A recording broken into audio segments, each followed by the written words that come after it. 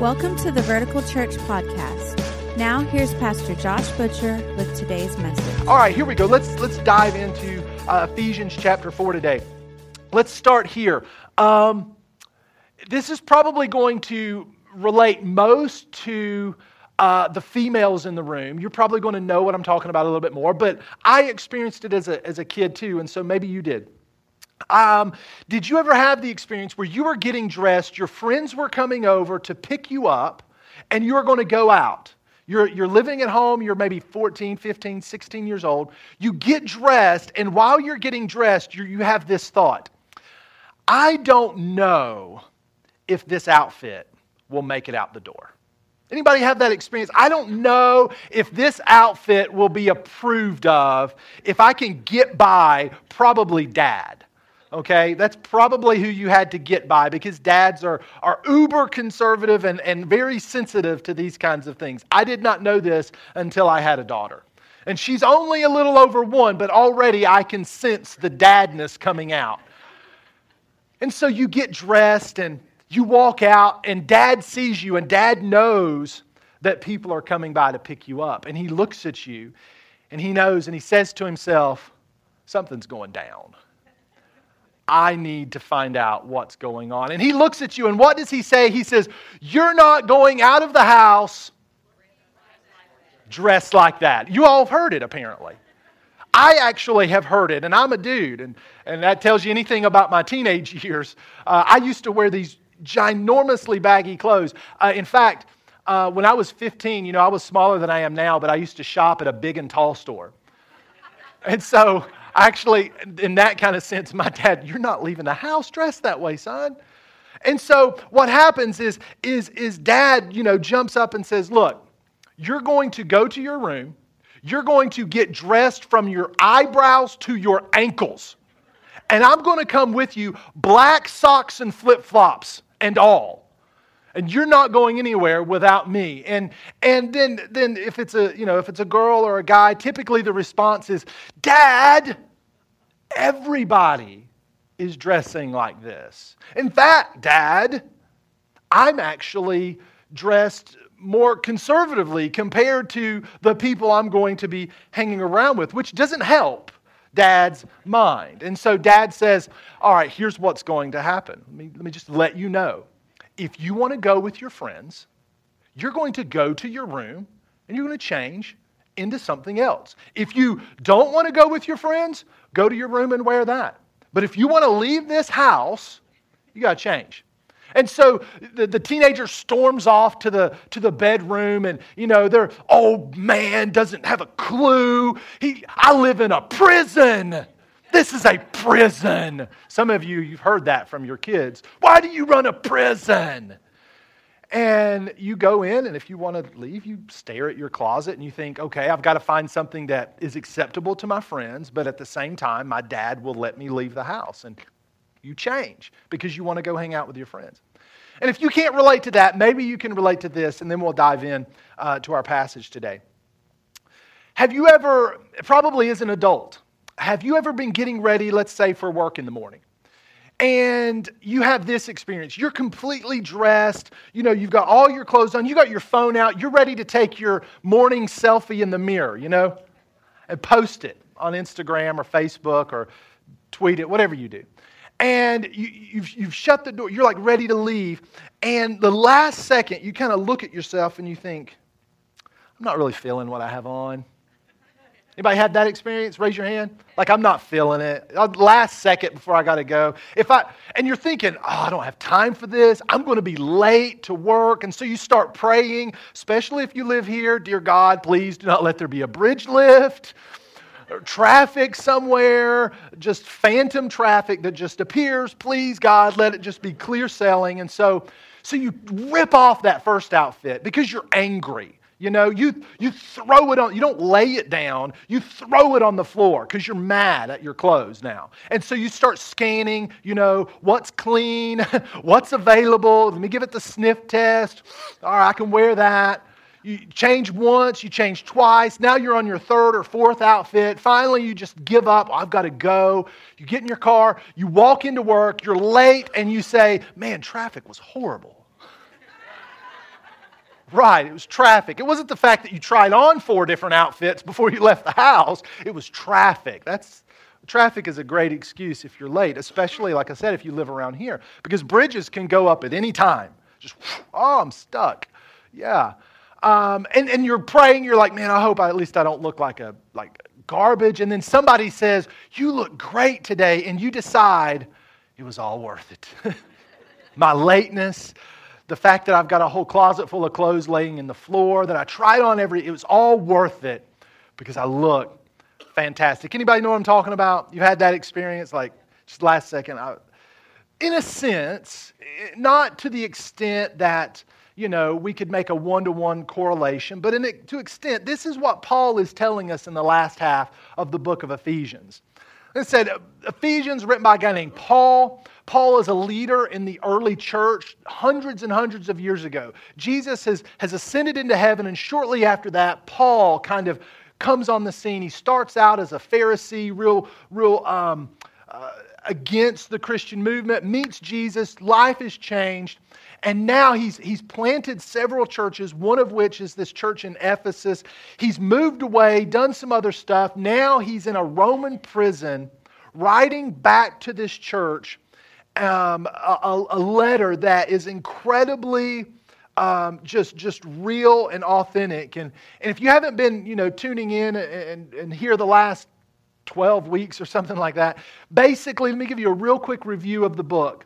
Chapters 1 through 3 are all about what Jesus has done in us, for us, through us, that He has taken the two, Jews and Gentiles, He's made them one. He's given us His love. He wants to do immeasurably more than we can imagine. It's all this glorious grace, and God has given us every spiritual blessing in Christ, and it's just awesome.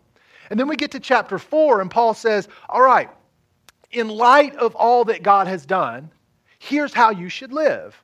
Here's how you should walk in light of what God, not here's how you should walk to earn chapters 1 through 3, but because chapters 1 through 3 are true in your life, here's the result. Here's what your life should look like. And last week, we talked about how God has given the church leaders to help the church do that, walk in what He has already given us, the light that He has shown us. And today, it's just going to get really, really practical in our passage. And if we had a main thought today, like, some people, I want to know what's the one thing I need to take away when I walk out today. Here's what I hope everything's loosely built around, is this one kind of thought.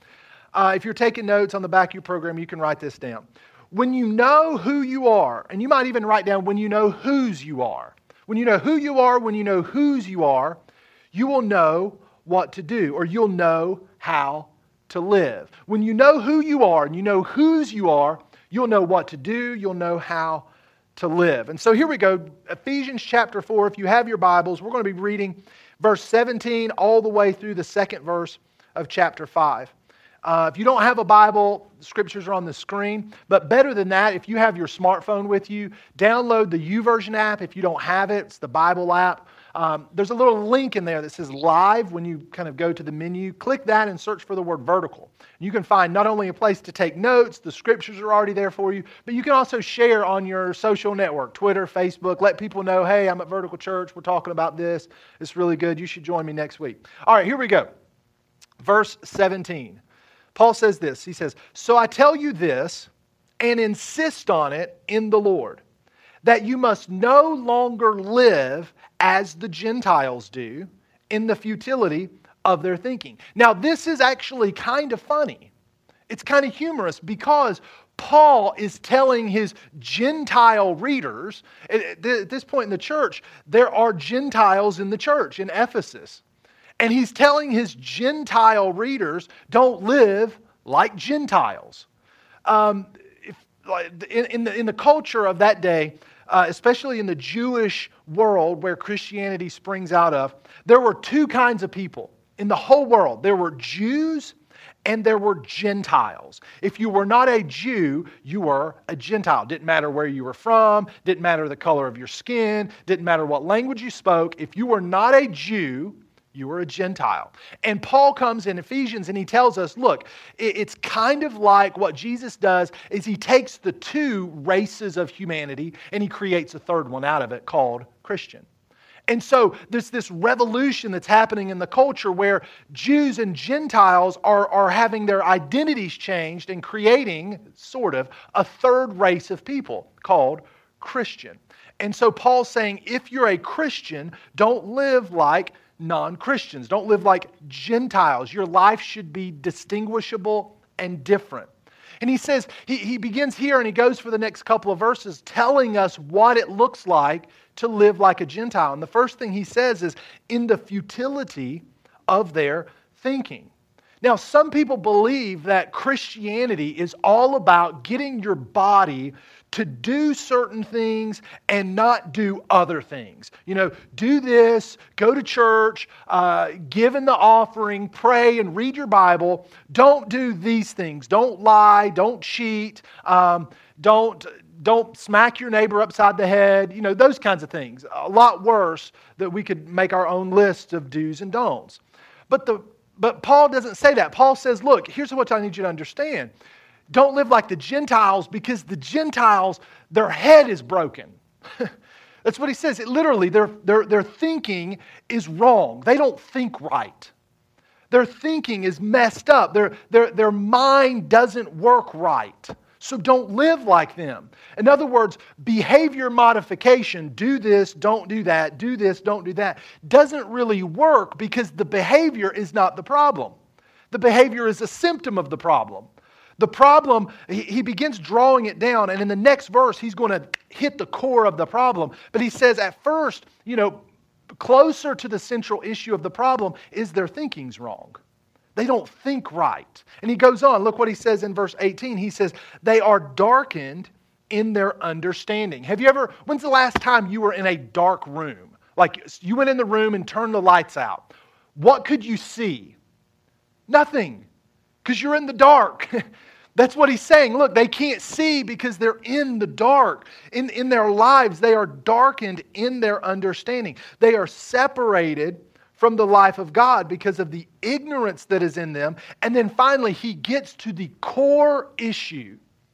He says the ignorances that are in them due or because of the hardening of their hearts. That's the core issue.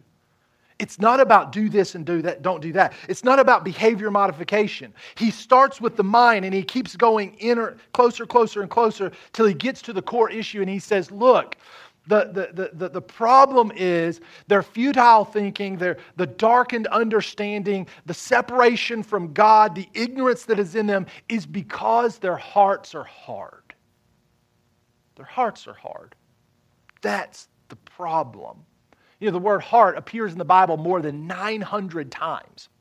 And most of the occurrences deal with the heart as the center of your being, the core reality of who you are. It's the place in your life where everything intersects. It's where your emotions are found. It's where your understanding is found. It's the heart, not that beats blood in the chest, but the hearts that poets and philosophers talk about. It's the heart of understanding. And Paul says the problem with the Gentiles is that their heart is hard. Their heart's hard. And so I just want to ask you a question as we kind of work our way through this passage. Is your heart hard or is it tender? Is it hard or is it soft? You see, a soft heart, a tender heart, when a tender heart encounters the truth of God, the response is, yes, tell me the truth. I want to change. I want to grow. I want to experience you. God, you are God. I am not. You are the creator. I am not. I am not the center of my universe. So you tell me and I will submit. But the hard heart says no, and kind of says it that way. No, it's not about what you want, it's what I want. It's not about the way you see it, it's the way I see it. It's not about what you think, it's about what I think. And so I just want to ask you again, is your heart the core of who you are, the center of your life, the sum total of your existence. Is it hard or is it soft? And look what he goes on to say. He describes it even more. Verse 19, having lost all sensitivity. Literally saying calloused over. Have you ever had a callus on your hand? Like you've been swinging a hammer all day. Maybe you work outside. Maybe you're a blue collar. Maybe you work on the shipyard. And the tools in your hand creates calluses on your palms. A callus is basically the collection of dead skin because of pressure that's exerted on a point for a long time. So Paul's saying, is your heart calloused? Is something going on in your life that's creating pressure on this part of your heart that's causing it to deaden and get numb? Is your heart hard? Is it calloused? Having lost all sensitivity, look what happens. There's the result of a hard heart. They have given themselves over to sensuality so as to indulge in every kind of impurity, and they are full of greed. See, that's where he gets to the behavior. The behavior is going haywire because the heart is hard and calloused over. And basically what he says is, because their hearts are hard and calloused, they're naked, greedy, and doing naughty things. I mean, that's basically what he says. Naked and greedy and doing naughty things. Why? Because their hearts are hard and calloused. And so I want to make this real practical for us. I want to drive it home in such a way that I think will really open our eyes to what Paul is saying. And so what I'm going to do is I'm going to read the whole passage again. I'm going to change a word in the passage. And it's not going to change the meaning. God is not going to be offended that I changed this word. Matter of fact, most commentaries and scholars that I read as I was researching this, they do this. They talk about this. They say, look, here's where what Paul is hitting at. And so I want to change a word for you. Let's start back in verse 17.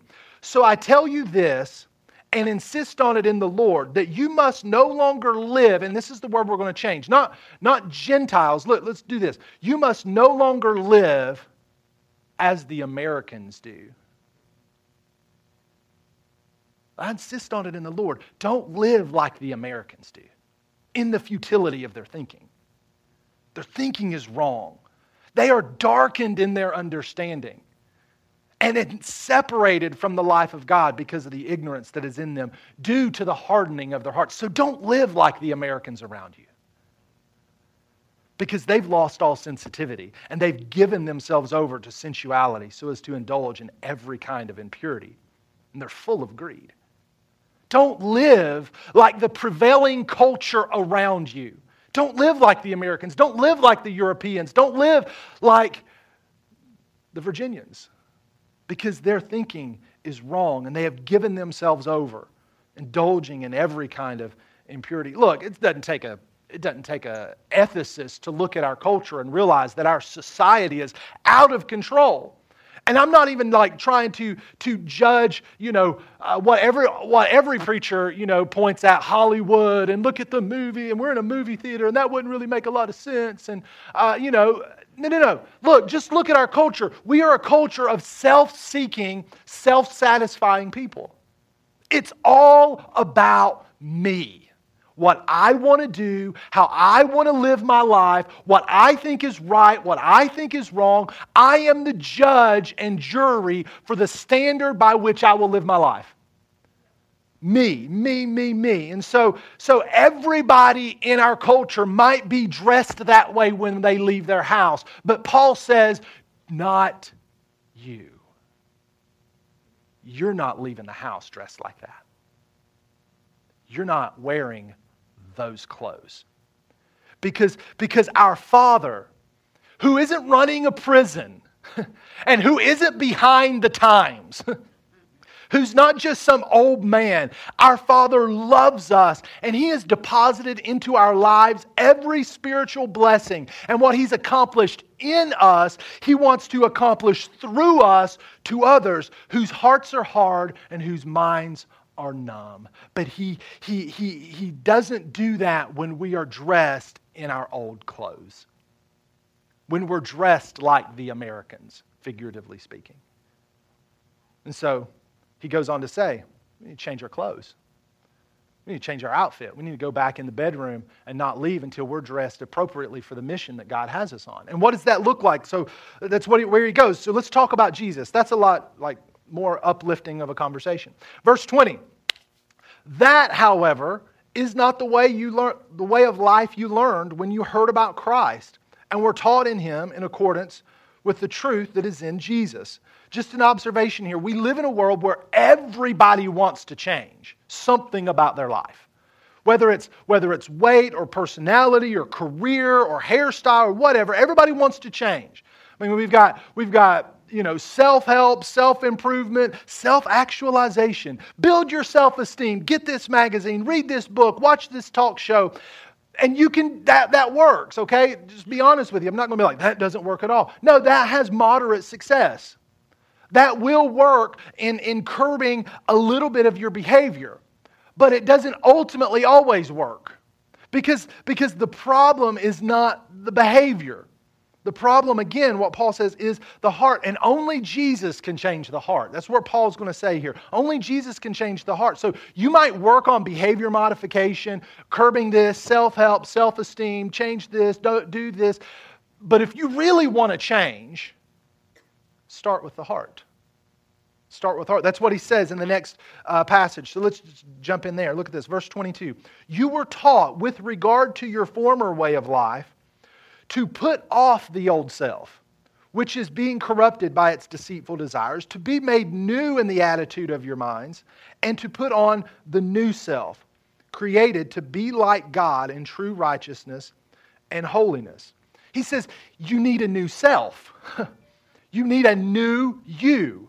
A whole new you. Not the same old you with some new techniques to kind of manage the problems in your life. No, you need a totally, completely, thoroughly new you. Because if the core problem is a hard heart, the only solution can be you need a new heart.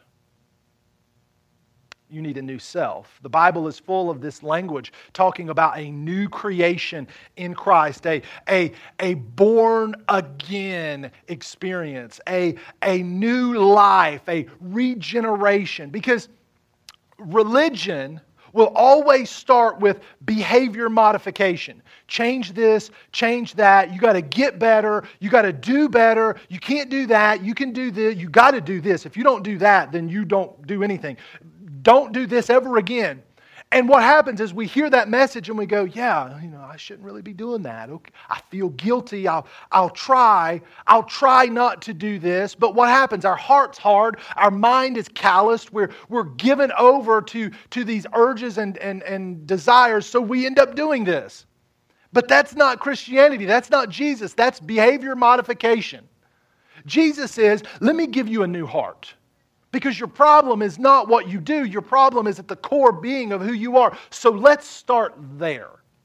Let's give you a new heart. That's what Ezekiel prophesies in chapter 36 chapter 36, verse 26 of Ezekiel, when he says the words of God prophesying about Jesus, I will give you a new heart and put a new spirit in you. I will remove from you your heart of stone, and I will give you a heart of flesh.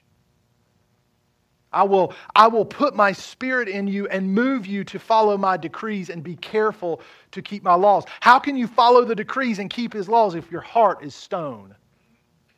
No, you need a heart of flesh. It starts with a new heart, a new spirit. The passage where it says, be renewed in the attitude of your minds, literally means be renewed in the spirit of your mind. Have a new spirit and a new heart. And once you have a new heart and a new spirit, then we'll move on to what life looks like in the day-to-day practical world, which is where Paul goes in verse 25. But after he's taught us, put on or put off, put on, put off, put on. This is the same thing that Jesus says in Luke 9, verse 23, when he says, if anyone would follow after me, they have to deny themselves, put off the old self, deny themselves, pick up their cross and follow me. Take on the new self. This is what Jesus says. Put off, put on. It's the same idea. Putting off and putting on is the continual pattern by which followers of Jesus live their life. Every day, put off the old self, deny the old self, crucify the old self, put on the new self. Take on who Christ says we are. Because when we come to know Christ, we are genuinely new in Christ. We are brand new, though yet in a sense not totally new. In other words, God's still working on me. God's still working on you. That's the process of put off, put on, put off, put on. Christian living requires this constant putting off and putting on of ourselves in Christ. And it's not optional. It's not like just for the really spiritually elite people or the professional Christians. It's for all of us. It's for all of us. It is the pattern by which we live our lives. We put off, we put on. Lord, I see this part. Your Holy Spirit has revealed this to me in my heart. There's a place, there's a callus on my heart. It's hardened. Lord, would you put off? I put off. I don't want to, Lord, your Holy Spirit has revealed it to me. Give me the grace to, I don't want to, Lord, I put on your love. Give me a new heart, a heart of flesh, a heart that is soft and tender towards you.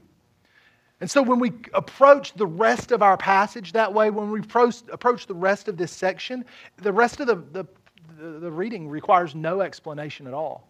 Just obedience. Just obedience, really. Don't mistake me, it's not about legalism, because legalism would say, okay, do those things, verses 25 and beyond, to earn God's love. Like, do those things to stay in a right relationship with God. But listen, that's not what Paul says. Paul says, you've been given a new heart. A new spirit has been placed inside of you. As a result of that, here's how you're going to live. When you live from that new heart, the love of, that's what he says. Look, let's just read this. Here's what we're going to do. Here's what the next few minutes are going to look like. I'm going to read the whole passage to you, starting with verse 17 again. I'm going to go all the way to chapter 5, verse 2. I'm going to read it to you in the Message paraphrase, because when we get to verse 25, you're going to see this. It just shoots straight, and there's no misunderstanding. It's clear what kind of life we live as a result of what God has done in our heart. And then we're going to go into a time of communion together. And so while I read this, I just want to ask you, let it soak into your life and ask yourself, will I obey? Is my heart hard or is my heart soft? So here we go, verse 17, and I'm just going to read this. You can look at it on the screen behind me. Look what he says. Imagine this is written to you. Imagine you get this letter and this is what you read. This is from a spiritual father of yours. Look what he says. And so I insist, and God backs me up on this, that there be no going along with the crowd, the empty-headed, mindless crowd. They've refused for so long to deal with God that they've lost touch not only with God, but with reality itself. They can't think straight anymore. Feeling no pain, they let themselves go in sexual obsession, addicted to every sort of perversion. But that's no life for you. You learned Christ. My assumption is that you have paid careful attention to Him, been well instructed in the truth, precisely as we have it in Jesus. Since then, we do not have the excuse of ignorance. Everything, and I do mean everything, connected with the old way of life has to go. It's rotten through and through. Get rid of it. And then take on an entirely new way of life, a God-fashioned life, a life renewed from the inside and working itself into your conduct as God accurately reproduces His character in you. What this adds up to then is this: no more lies, no more pretense. Tell your neighbor the truth. In Christ's body, we're all connected to each other after all. When you lie to others, you end up lying to yourself. Go ahead and be angry. You do well to be angry, but don't use your anger as fuel for revenge. And don't stay angry. Don't go to bed angry. Don't give the devil that kind of foothold in your life. Did you used to make ends meet by stealing? Well, no more. Get an honest job so that you can help others who can't work. Watch the way you talk. Let nothing foul or dirty come out of your mouth. Say only what helps. Each word a gift. Don't grieve God. Don't break His heart. His Holy Spirit moving and breathing in you is the most intimate part of your life, making you fit for Himself. Don't take such a gift for granted. Make a clean break with all cutting, backbiting, profane talk. Be gentle with one another, sensitive. Forgive one another as quickly and thoroughly as God in Christ forgave you. Watch what God does, and then you do it, like children who learn proper behavior from their parents. Mostly what God does is love you. Keep company with Him and learn a life of love. Observe how Christ loved us. His love was not cautious, but extravagant. He didn't love in order to get something from us, but to give everything of Himself to us. Love like that. Here's what I hope for you today. 3 things. I hope that you would receive that. That you would receive that love. That you would receive the grace of God in your life, the newness of God in your life. Are you new today? Is your heart soft? Is your heart tender? Or is your heart hard? If you would say, I've been living the old self, well, today you can become new. That's the love that Paul is talking about. The extravagant love. Have you met Jesus? He wants to give you a new life, a new self, a new heart. Number 2, I hope that you understand that. For those of us who have been Christians for a few years, it's so easy to forget that. To not understand who we are in Christ. And so we go through our lives trying to measure up to all of the lists that we think will make us righteous and holy. But notice He doesn't get to God making us righteous and holy until first we receive a new heart. So rather than trying to focus on, here's what I got to do to be holy, how about we keep our eyes on God? Give me a new heart. Fill me with your Spirit. Because you said when that happens, it'll work itself out into how I live my life.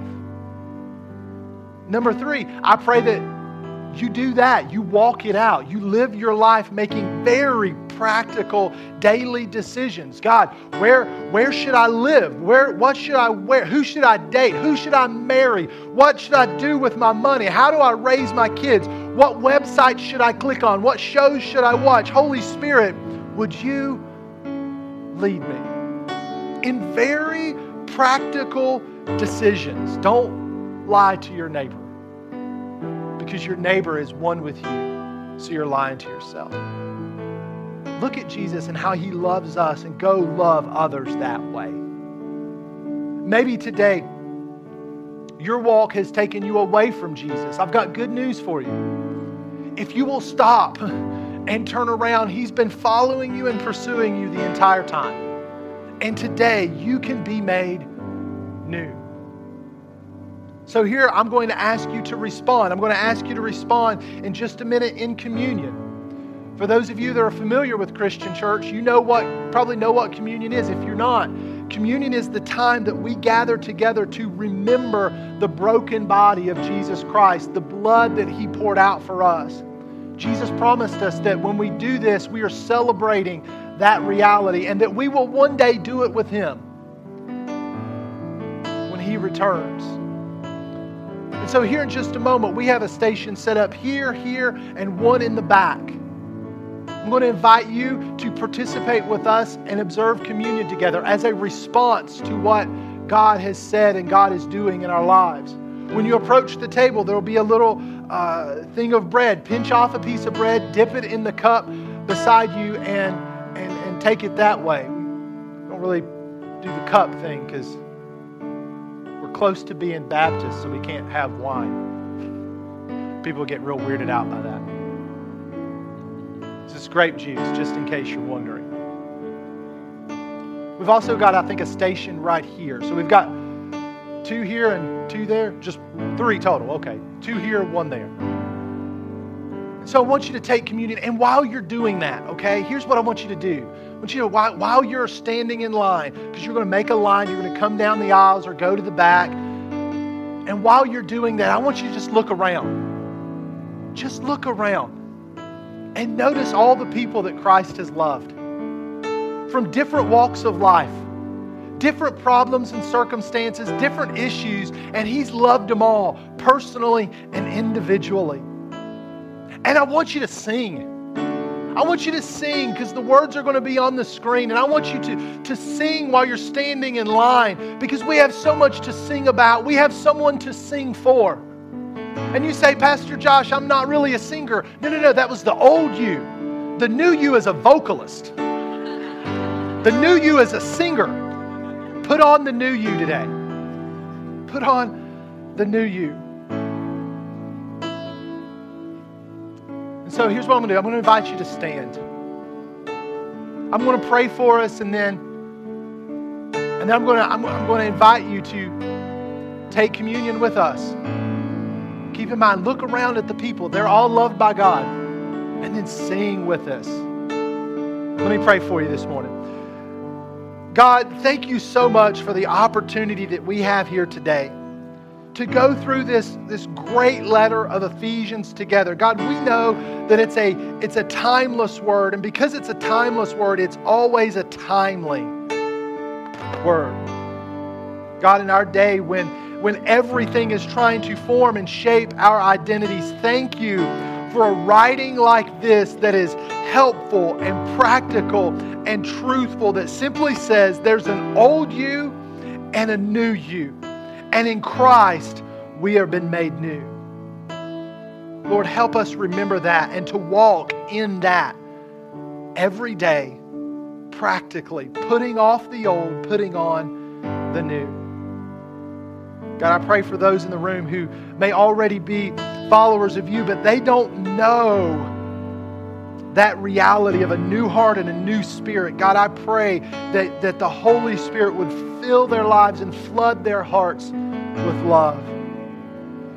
For the people in the room, God, who are not connected to you, have not come into a relationship with Christ, today, God, I pray that as they participate with us, the reality of Christ would be made real and they would enter in to Him.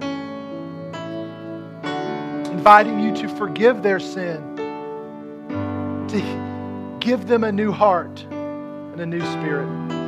Holy Spirit, help us to never forget who we are and whose we are in Jesus. Thank you so much for joining us today. We always appreciate hearing how God is moving in your life. We all have a story to tell, and we'd love to hear yours. Please visit verticalchurch.tv and click on the little pencil icon called Amen Corner to tell us your story. Also, if you'd like to support the ministry of Vertical Church financially, you can do so by clicking the giving link at verticalchurch.tv. Thank you again for taking the time to join us as we point those far from God to life in Jesus.